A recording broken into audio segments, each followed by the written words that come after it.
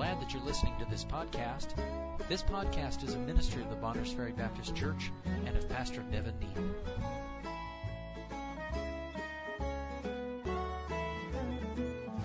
1 John 2:29. We're just going to read on, right on down through chapter 3, verse 3.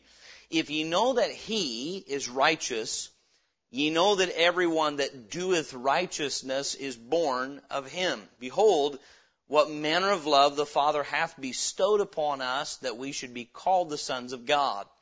Therefore the world knoweth us not, because it knew him not. Beloved, now are we the sons of God, and it doth not yet appear what we shall be, but we know that when he shall appear, we shall be like him, for we shall see him as he is. And every man that hath this hope in him purifieth himself, even as he is pure. I love these verses, including if you were to go back to verse 28, where it talks about abide in him, that when he shall appear, we may have confidence and not be ashamed before him at his coming. I would encourage you to take time to notice in your reading of the New Testament how often the confidence in Christ's return is attached to the way we live in our lives today. 2 Peter chapter 3, verses 10 on down through about verse 12 makes reference to this. If we know that the things here are going to be destroyed, what manner of persons ought we to be in all holy conversation and soberness and so forth? The knowledge that Christ is coming again, the knowledge that we're going to be glorified together with him, the knowledge that this earth is going to be destroyed should affect the way we live. It should affect us in a great way. Many times, I believe this, and I think you can see it reflected in the teaching and preaching right now. I think the doctrine of the coming of Christ has been neglected, and I think we see the effect of that on God's people. Christianity, so to speak, especially in America, over recent years has, I'm sad to say, become for many people nothing more than a self-help religion, to where you become a Christian that you might live a better life, that you might have more stability in your life. Bear with me for just a moment as we get back to our message here in a moment. I was talking to the boys last night about Jacob, and when he told Rachel and Leah, we're going to leave Padan Aram and your dad Laban, and we're going to go back to the land of my fathers and so forth, as God had told him to do this. And Rachel and Leah's response was, well, that's fine with us because our dad has taken all of our money and there's nothing here for us anyway. Now, they agreed to do what he said. They said, fine, we'll comply with what God wants. We'll do that. But the reason we'll comply is we think it'll be better for us there than it is here. A lot of people say, well, I'm glad I'm a Christian, even if it's, I say a lot of people, I've heard people say this, even if it's not true, it's still a good life to live. Well, tell that to some guy locked in prison in China. You can say that as an American, taking it easy, but for a lot of Christians, that's not even true. For many people, Christianity, we're as pragmatic as so-called Christians as the world is. Become a Christian, you'll have a better marriage. Become a Christian, you'll be a better employee. You will be, but your employer may not like you better. Just because you're doing right doesn't mean you may be a conviction to your employer, and now that you're an honest employee, he may fire you. So this idea that, hey, you become a Christian so that your world becomes a better, you have a better marriage, better finances, better home, more stability in your life, that's not even in the Bible, number one. Number two, when we do that, it takes our eyes off of eternity and says Christianity really is about giving you a nicer life on earth. It's about keeping you out of trouble and giving you things that are better. Well, I agree. You will be a better person as a Christian than if you're lost.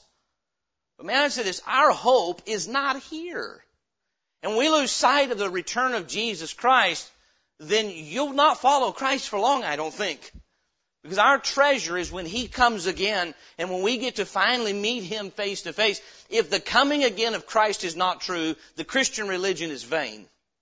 That is exactly what Paul said in 1 Corinthians 15 under the inspiration of the Holy Spirit.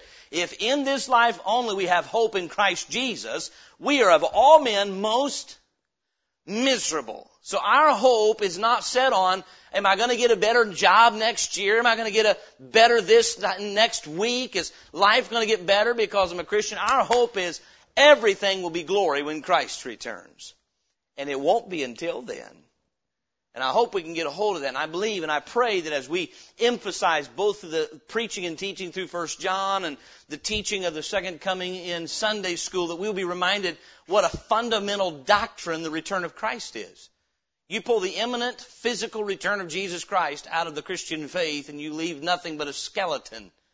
Because He's living, He's coming again. And so our hope is built upon that day. And having said all that, that's really what John is emphasizing here. He's saying to them, look, you know that if He is righteous, you know that everyone that doeth righteousness is born of Him. He says that right after just saying that we are to abide in Him, that we not be ashamed before Him at His coming. And then we explained last week the statement in verse 29, you know that no man is righteous. Romans chapter 3 verses 10 and 12 tells us there's none that doeth good, no not one. There's none righteous, not one. So righteousness does not naturally come from us, but you know that He is righteous. So then if someone is actually doing righteousness, the natural conclusion is they got to be saved. Now, I'm not talking about what appears to be righteous. John's talking about definitive righteousness. Someone who is living by faith and doing what is right. What he's saying is only born again people can do that. Only born again people do righteousness. You know, if someone is doing what's right, if they're doing righteousness, they're born of Him because He's righteous, and that's where righteousness comes from. Then in chapter 3 verse 1, he's connecting chapter 3 verse 1 to verse 29. Behold, he's just talked about the person that does righteousness is born of Him. Behold, what manner of love the Father hath bestowed upon us, that we should be called the sons of God. Therefore the world knoweth us not, because it knew Him not. Let me emphasize three things tonight in these 4 verses. Number one, our privilege as the sons of God. John begins to deal with the privilege that we have to be called sons of God. But I believe this. I believe in the context, as we just read last week, He wrote many of these things because of those that were seducing them. It's abundantly clear those people came in and were saying they were elite. They had a unique knowledge. They were distinct from everyone else. And what John is saying is what distinguishes us from the rest of the world is we're God's children. Behold, what manner of love the Father hath bestowed on us, that we should be called the sons of God. Now, why does He use that term? Well, because in John 1:12, He said, but as many as received Him, to them gave He power to become the sons of God, even to them that believe on His name. In Acts 17, if you read that, there is a reference to the fact that God is the Father of all mankind. Now, how many of us understand there's a difference in God being the Father as our Creator and God being a Father to us as our Savior? God is the Creator of all men, but we don't believe in what's called the universal fatherhood of God, meaning you can't call any fellow human your brother. We are all made of the same blood. We're all made by the same God, but we are not all spiritually in the same family. Those are in the family of God. I included verse 29 because John is referring to those who've been born of Him as Him being their Father. He is the Father to those who've been born into His family. And so then, he says, what manner of love the Father hath bestowed on us, that we should be called the sons of God. And he emphasizes 3 things. The birth that we have into the family of God through the life of Jesus Christ. We know that if He is righteous, ye know that everyone that doeth righteousness is born of Him. 1 Peter 1:23 says, being born again, not of corruptible seed, but of incorruptible, by the word of God, which liveth and abideth forever. We are reminded, Titus chapter 3, verse 4, not by works of righteousness, which we have done, or verse 5, not by works of righteousness, which we have done, but according to His mercy, He saved us by the washing of regeneration and the renewing of the Holy Ghost, which He shed on us abundantly through Jesus Christ our Savior. Verse 29 of 1 John 2, John emphasizes the birth into the family of God through the life of Christ. But then in chapter 3, verse 1, he talks about the bestowal of God's love on us when he says, behold, what manner of love. That's an interesting statement. I read 2 different men that said that Greek word, what manner, has to do with and alludes to something being from another country, like the manner of someone else's conduct in another country. And the emphasis would be there, God has bestowed a love on us that's not known on earth. What manner of love that God would allow us to be called His sons. Now you think about that. Another fellow that we were talking to on Sunday afternoon, we couldn't get him to agree that there was a heaven and a hell. He said he didn't believe that, just thought he would go to the dirt. But he said, but I will say this, we didn't just happen to come here. Things didn't happen by chance. And what he began to tell us is, I believe in a creator. I believe we were created and we were designed. And so we spoke with him for a few minutes about that. And in the context of that, he said, you know, if you think about it, when you compare us to the size of the universe, we're nothing but little specks. We're just little specks of dust. I said, does that not magnify the greatness of God? That God would know the number of hairs on the head of a speck of dust? And that he would give his son to die for a speck of dust? That magnifies the love of God. What manner of love the Father hath bestowed on us. Do you realize he allows us to share sonship with his only begotten Son, Jesus Christ? We are heirs of God and joint heirs with Christ, meaning we are sharing in the inheritance of Jesus Christ. You know, I think John's trying to say, you have a high and holy position. Don't let those come in around you who say that their intellectualism elevates you above you. No, when you were born into the family of God, you were given a high and holy position. What manner of love that God would stoop down to us and bring us into his family and call us his sons. I read one writer, I'd never had this thought, never heard of this or thought of this, but he said, interestingly enough, there are many different ways to bring someone into a family. You can be born into a family. You can be adopted into a family, or you can marry into a family. And God has provided for us to be able to come into his family all three ways. We are born again through the faith in Jesus Christ. We're given eternal life. We're born into God's family. But he refers to adopting us. We have the adoption of sons. And of course, we are one day, as the church of the Lord Jesus Christ, going to be married to the Savior as a bride. And God's made sure that on every level we are going to be members of his family through, one person gets credit for that, Jesus Christ. That we are made heirs of God, joint heirs with Christ through the work of Christ. And John is emphasizing these people. You need to understand the privilege that you have, that God has bestowed on you. The understanding of that word bestowed has the idea of given something to us permanently. Something bestowed on you as a permanent title. It's the same idea as we're sealed by the Spirit unto the day of redemption. And so what manner of love that God hath bestowed on us, that God the Father bestowed upon us, that we should be called the sons of God. You know what? How does the world treat Christianity? I'm talking about the lost, unbelieving world. They treat Christians as the highest of society or the lowest. I heard just a snippet on the news just before church this evening. I guess the March Madness is going on, and Oral Roberts University is moving through the ranks. And there are those suggesting that they should have been banned from the tournament because they are a Christian university that rejects the sodomite lifestyle. That's how the world feels about Christians, especially the world we live in. That if you don't go along with their so-called values, they're not values at all, then you're not worth being a part of anything. That's what the cancel culture is all about that you keep hearing about. If you don't agree with the system, we'll just be done with you. They've been canceling babies for years now. It's truth, is it not? My point is this, that's the way the world feels about Christianity. Don't expect the world, and here's what I believe is a concern for God's people we need to be very aware of.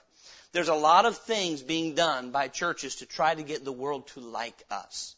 John's going to deal with this in chapter 3. He says, think it not strange if the world hates you. Don't think it's strange if the world hates you. They hated him. If they hate him, they'll hate us, because if he's righteous and we're righteous, they're going to feel about us the same way they do about him. And he's dealing with it here. He's solidifying in their own consciousness. Look at don't worry about the way the world treats you. And he's going to address that here in just a minute. You look at how God the Father treats you, what manner of love he hath bestowed on us, so we should be called the sons of God.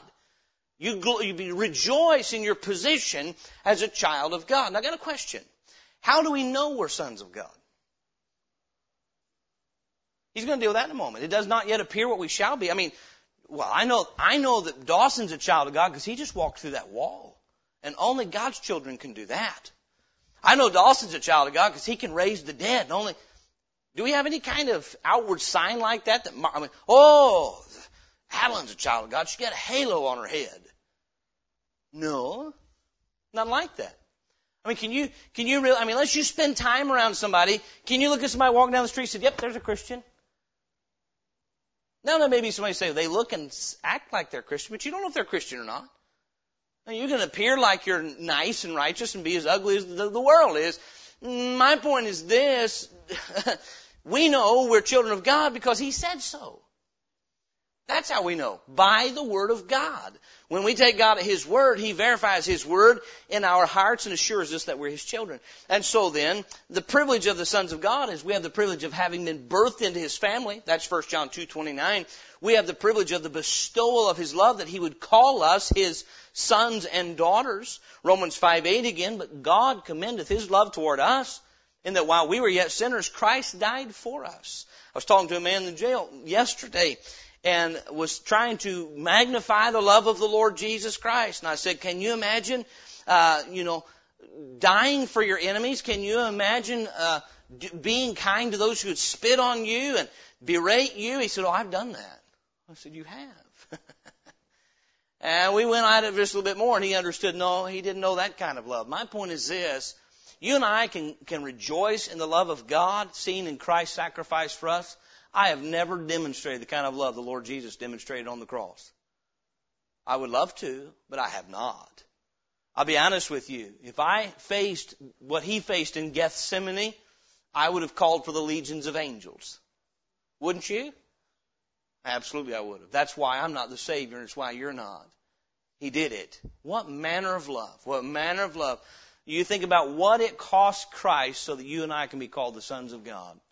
Well, manner of love, God the Father hath bestowed on us that we should be called the sons of God. There's a call to awareness. That's why we're preaching this tonight. He says, behold, you need to stop and consider how gracious and good God has been that He would call us His sons. That's a miracle. And what manner of love. And then there's not only a call for awareness in that, behold, what manner of love. There's a call for appreciation. I do believe this. If you lose sight as a Christian of God's love for you, you'll grow cold-hearted and get out of God's will. It is the love of Christ that constraineth us. Don't ever lose sight. You know what happens when we lose sight of the love of Christ and His substitution for us on the cross? We leave our first love. Do you remember how tender your heart felt toward God when you knew He had saved you through what He did for you on the cross? Can you lose that or leave that as a Christian? Oh, you can, and so can I. And so there's a call for appreciation. Beloved, it says, behold what manner of love the Father hath bestowed upon us, that we should be called the children of the sons of God. Then He says this, therefore the world knoweth us not, because it knew Him not. I asked earlier, can you recognize a Christian walking down the street? Well, you and I actually may be able to if we talk to him for a few minutes. But do you think the world meets you and says, you're a child of God, aren't you? How many of you the last time a lost person, an unbelieving person said, you're in the family of God, aren't you? Has anybody ever had that happen? I've had people say something like this, oh, you're a Christian, or you're a preacher, or you're one of those. What they're saying is, you sound religious to me. But the world doesn't spot us. Do they say, oh, you better be careful how you treat them. They're God's children. Ooh, better be careful how you treat them. No, they don't care. They don't believe in God. They don't care about His children. They have no idea. You know what? When Jesus came on earth, we get this idea that He walked among men and they, the Son of God. No. They said, the Son of the carpenter, not the Son of God. They just saw Him as a man from Nazareth who could do some really interesting things. The world did not recognize Him when He came. So what makes us think they'll recognize us? If we're waiting for the world to say, wow, we better be careful how we treat churches, God might get us. Think again. They know us not because they knew Him not. He came unto His own received Him not. And so then what He says to us here is, you are the sons of God. What manner of love God hath bestowed on us that we should be called the sons of God. But therefore, the world knoweth us not because it knew Him not. Look if you would at John chapter 1, verse 10. The Gospel of John, chapter 1, verse 10. May I say that if we start conducting our personal Christian lives or conducting the ministry of the local church in order to get the world's acknowledgement, approval, and applause, we'll have to sin to do it. Because they'll never appreciate us for being God's children. The lost world will never appreciate that. When they figured out that Jesus was saying He was the only begotten Son of God, why they crucified Him. Truth? Is that not the statement that got him crucified by Annas and Caiaphas? He said, are you the Christ? And he said, you'll see the Son of Man ascending into glory. And I'm paraphrasing. And when he said that and made the claim to being the Christ, they said, you've heard it from his own mouth, crucify him. Do you think if they'd actually known that he is actually the Son of God, they would have done that? Paul talks about that later. No, they didn't know. They were blind. They're blind to us too. This is why you can knock up on a stranger's door, say, I want to give you 2 books of the Bible that'll tell you about how God loves you, and they treat you like the scum of the earth sometimes. How can they do that? Because to them, we're no different than any other religion or cult or anybody else out there. They don't look at us and say, oh, you're the real deal. We have to prove that to them. We'll get into the rest of chapter 3, and you'll see what it is about the life of the child of God that demonstrates the nature of God in us. It's not some appearance in our bodies and flesh. No. John chapter 1, verse 10, the Bible speaking of the Lord Jesus Christ says, He was in the world, and the world was made by Him. What's the rest of it say? And the world knew Him not. Meaning, our Creator came to visit us. That's the wording that is used in Luke chapter 1. He came to visit us in the person of Jesus Christ, and when He showed up, we didn't recognize Him. Now today, God is working on earth. He is indwelling His children, working through us. We are truly sons of God. And what a wonderful thing that is. But the world doesn't know us because it didn't know Him either. They don't recognize us for who we are. Why would John say this? Because we can get all bent out of shape thinking, they don't treat me like who I am. Well, don't expect that. Don't expect that. And so then, the world didn't know Him. They won't know us either. Again, we should not expect the world's acknowledgement, appreciation, approval, or applause. Don't look for the world's acknowledgement, appreciation, approval, or applause. You remember the Gadarene when he got saved? The Lord. Now, how many of you think that if we could assure the city fathers here in Bonners Ferry that we have something that will clean up every drunk in town, how many think they would be excited? How many think that some of the police officers in town would be really excited if some of the drug addicts in town, we actually saw them saved and their lives cleaned up? What response would you expect from the community if this church could be used to see these people's lives cleaned up and changed? What response would you expect? I mean, they spend millions of dollars trying to do it. Wouldn't you expect them to say, well done. How can we incorporate what you're doing into our systems? But you know what they do? Old Lester Roloff was doing a great job in Texas years ago, in Corpus Christi, Texas. He had a local church he was pastoring. He opened up homes for men and women and boys and girls who were troubled and addicted. And what he did, he brought them in. He preached the gospel to them a couple times a day, gave them work to do. And what do you know? God started saving them and changing them. And what did the state do? Shut him down. Why? Because they saw it as a threat. When the Gadarene got saved, and instead of running around without his clothes on and cutting himself and living in the tombs and troubling everyone and scaring everyone half to death, all they knew to do was lock him up, and they couldn't keep him locked up. And when he's sitting, clothed and in his right mind, what was their response? They were filled with fear, and they asked Jesus, would you please leave our town? Does the world make any sense? It makes no sense at all. But listen, expectations can ruin a lot of things, and you and I need not have false expectations of this world. We're not here to be loved by the world. I'm going to tell you something. As much as I know I'm standing here, this misunderstanding or ignorance on this concept is ruining a lot of churches in our land. The reason we've modified the way we do church is to get unbelieving people to like and love us. That's not our goal. Our goal is to please our Father, maintain fellowship with Him, and do His work till He comes, whatever they think. We're to love them, though they don't love us. We're to love them. But the fact of the matter is we need to have a good understanding of this truth that the world didn't know Him, and they're not going to know us. Number 2, we've seen our privilege as sons of God in chapter 2, verse 29, chapter 3, verse 1. Now let's look at our prospect as sons of God.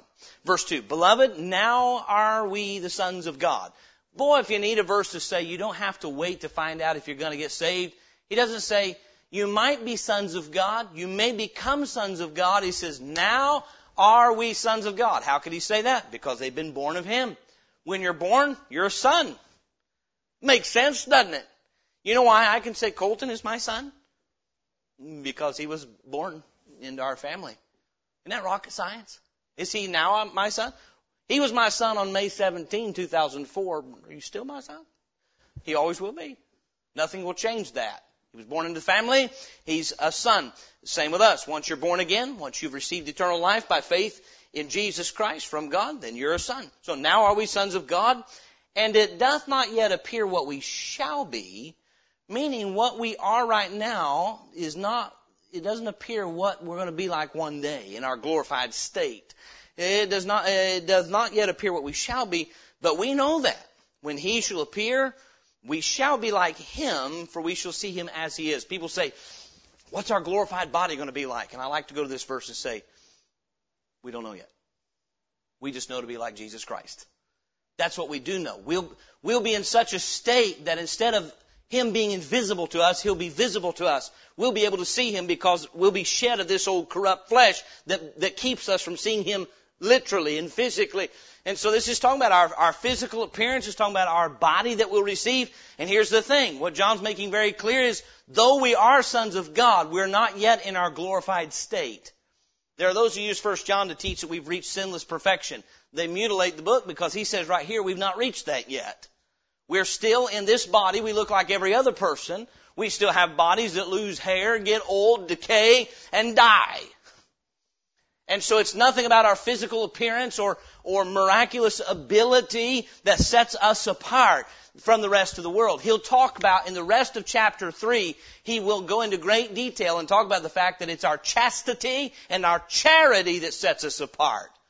Not our glorified state. It is our holiness that sets us apart, not our glorification. We're not yet glorified. And so he's articulating that. So our present condition, a couple of things about that. Now are we the sons of God? That's an absolute, but it is not apparent to people that that's what we are. As I said already, you don't look at someone and say, oh, a son of God just by their physical appearance. Now, if you and I could walk through walls. Now, I say this. It's part of the folly of the charismatic movement. Trying to demonstrate to the world that we're sons of God by signs and wonders and all these kinds of things. God never said we're to do that. I mean, you'll notice this, that in any movement that emphasizes emotions and outward signs lacks personal holiness and purity. If you've lived very long, been around many people claiming to be Christians, you'll find that movement that emphasizes outward signs to try to demonstrate to the world who we are other than through the way God has called us to ends up missing the mark and bringing shame to the name of Christ because immorality creeps in and other things that should not be in the life of Christians. So our present condition, now are we the sons of God? That's absolute. And it doth not yet appear what we shall be. We've already dealt with that. And then we see in the end of verse 2, our promised conformity. He says it doth not appear yet what we shall be, but we know that when he shall appear, we shall be like him, for we shall see him as he is. This is a promised conformity. 1 Corinthians 15 that we read on Sunday morning in Sunday school deals with this.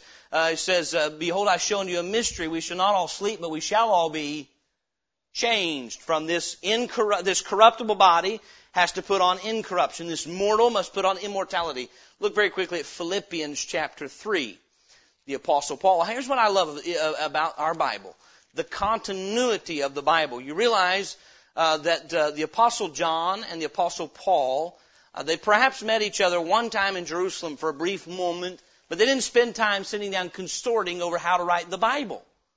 They had the same person telling them what to write. So Paul describes in Philippians chapter 3 precisely what John describes in 1 John chapter 3. Philippians chapter 3 verse 20, for our conversation is in heaven, from whence also we look for the Savior, the Lord Jesus Christ, who shall change our vile body, that it may be fashioned like unto his glorious body, according to the working whereby he is able even to subdue all things unto himself. That's precisely what John's talking about. We don't know exactly what that glorified body is going to be like, other than we know it's going to be like him. You know, that's amazing to me, as he is affirming again that Jesus Christ is in a body. He's not a spirit. He's in a body. We'll be fashioned like unto His glorious what? Body. That's exactly, John will deal with in 1 John 4. If someone denies that Jesus is the Christ, if they deny that He's come in the flesh, he already dealt with that, and then they have the spirit of Antichrist. So there's a promised conformity that we'll be like Him when He appears. When He comes, we'll be transformed and changed to be like Him. Quite mysterious, but that's what the Bible says. You say, how will that look? What will it be like?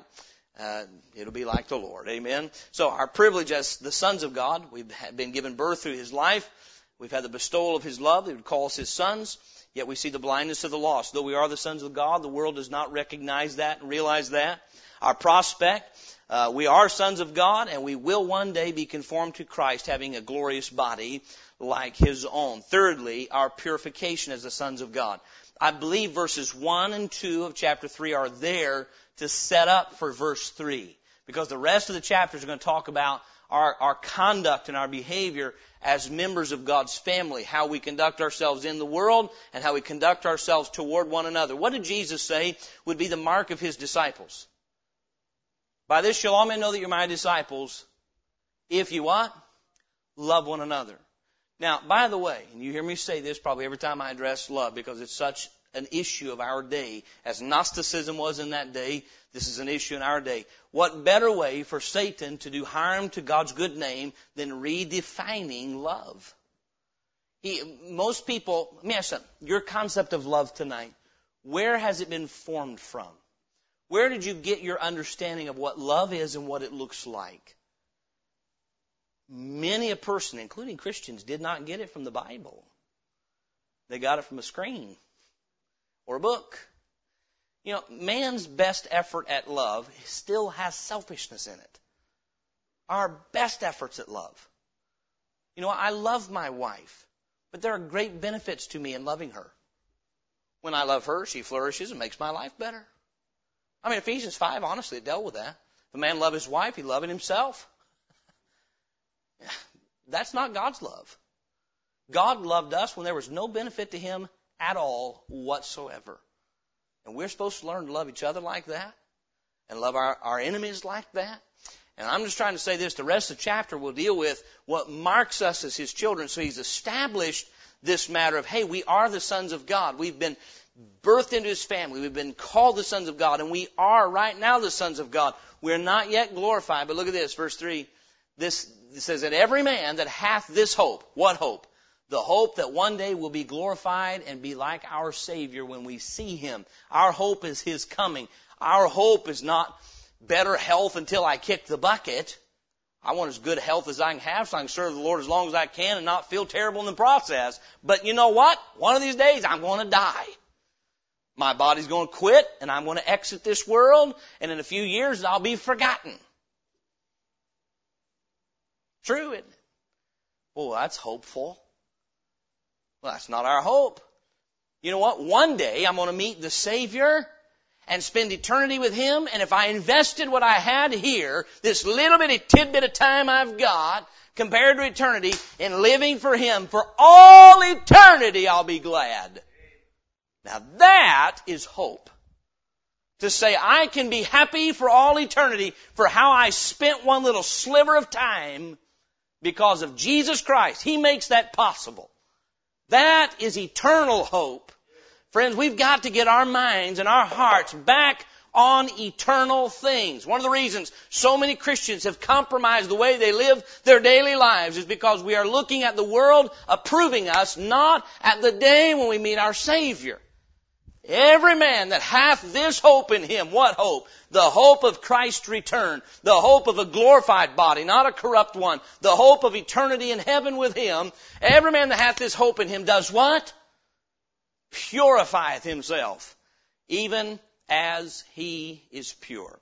How many of you know that when you go to visit someone's house and you get there and you realize, whew, they are a really tidy housekeeper.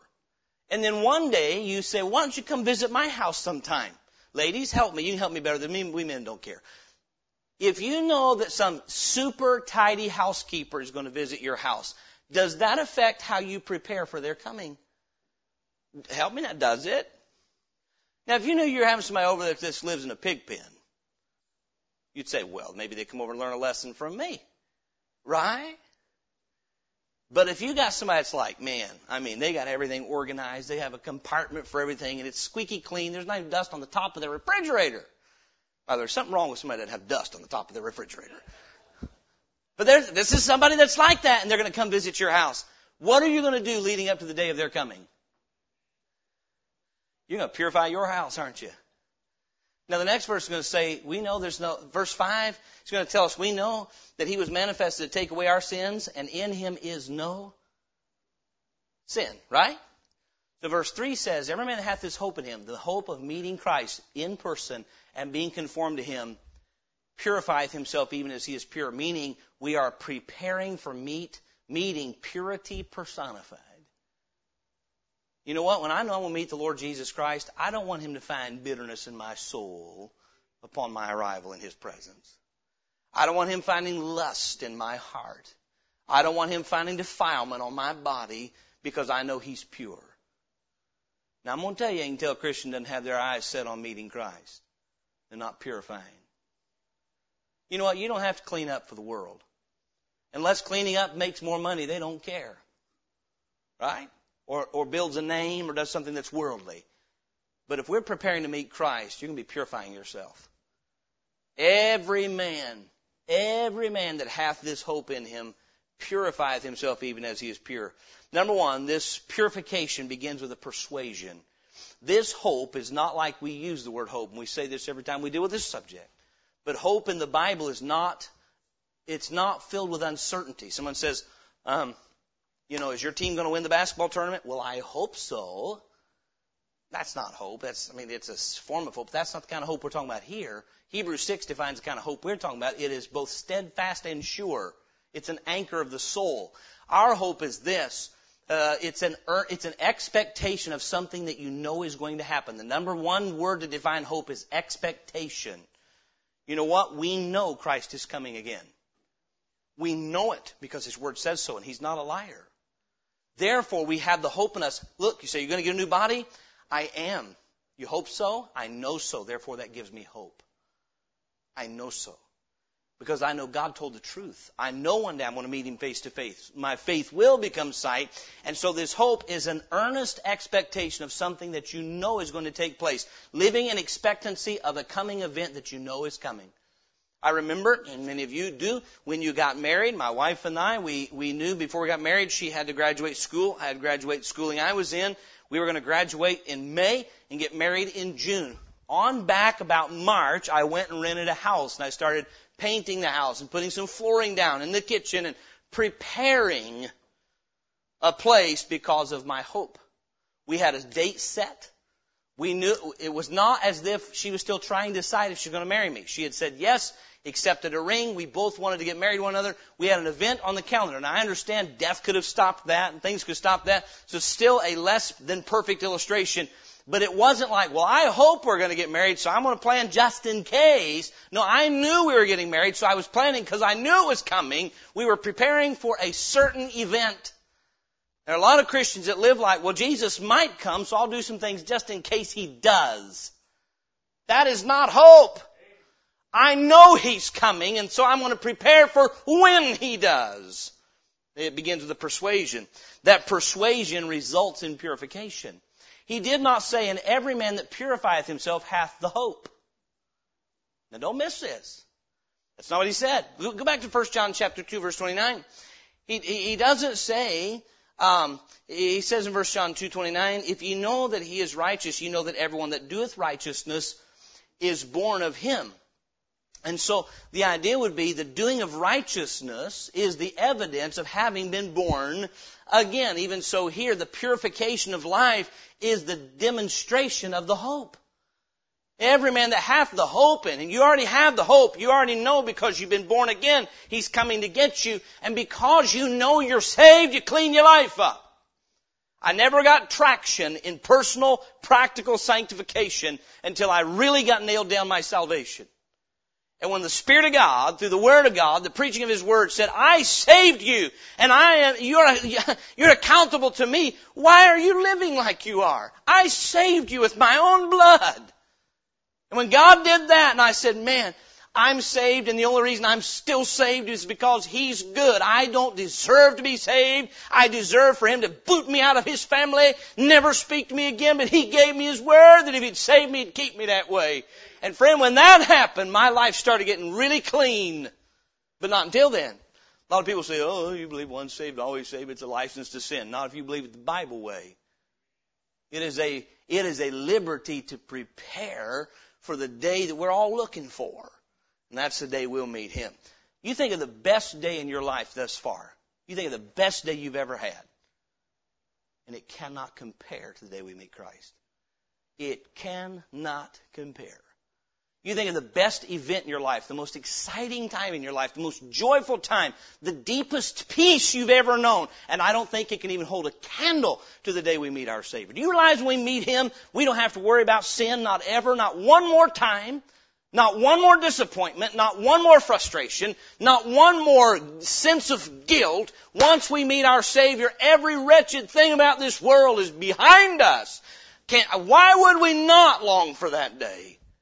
I believe we ought to be pleading with Him, Lord, when? How long? Amen? That's our hope, is His coming. And when you know that that's where you're going, having assurance, now are we the sons of God. Doth not yet appear what we shall be, but we know we'll be like Him. Not we think, we know we'll be like Him, for we'll see Him as He is. And every man that hath this hope in Him purifieth himself even as he is pure. And so then we see the persuasion. It's a hope that's certain, leads to purification, and then we know who our pattern is. It says, purifieth himself what? Even as He is pure. You purify because you know He's pure. He's the standard. Someone say, how do you set standards of what's right and wrong in your life? You just know Christ and get His mind, and you'll have to start conforming and complying with that because you're preparing to meet Him. Amen? You think about this. Sometimes we lack honesty on these things, but if we can be honest before God and with ourselves, would I be ashamed to be thinking that, believing that, or doing that when the Lord comes? Would I be ashamed if He showed up right now and caught me away in the condition I'm in? Now, I'll be honest with you. If an important visitor were going to come to my house and they showed up in the morning, I wasn't dressed yet. I was still in my pajamas. That would embarrass me thoroughly. I'd want to be ready. I want to be dressed, hair combed, shaved, looking my best. I heard a story from years ago in the state of Colorado. I forget what president it was, had received a letter from someone there, just a regular citizen, requesting a visit with the president. I don't remember all the details, but the president decided we're going to drive over to their house in the motorcade, and I'm going to visit them at their home. Unannounced. And they answered the door in their pajamas to the president. They were embarrassed. Now, you say they didn't have a heads up. Well, we do, but we don't. Do we know the day or the hour? We've got to live ready. Every man that hath this hope in Him purifieth himself, even as he is pure. Whose responsibility is for us to purify? That's ours. We have the Spirit of God. We have His Word. We know what He is. We know Him through His Word, and it's our job to prepare ourselves to meet Him according to His own pattern. Amen? I don't know about you tonight. I'm glad that I can know I'm a child of God. What a privilege. I'm glad I have a prospect that this is not it. This isn't the end. Your worst day on earth will be your worst day ever if you're saved. That's it. Never get any worse. We have a prospect of meeting the Lord and being given a new body. And because of that, what's the effect? Purification of life. I'll say it again. I believe the de-emphasis of the coming of Christ has brought about the callousness and lukewarmness and carnality that we see in so many of our churches today. We've so emphasized having a good life here and not on what our real true hope is. It's resulted in corruption. Let's get our eyes on the Lord and reminded of that hope and live in accordance with it. Amen.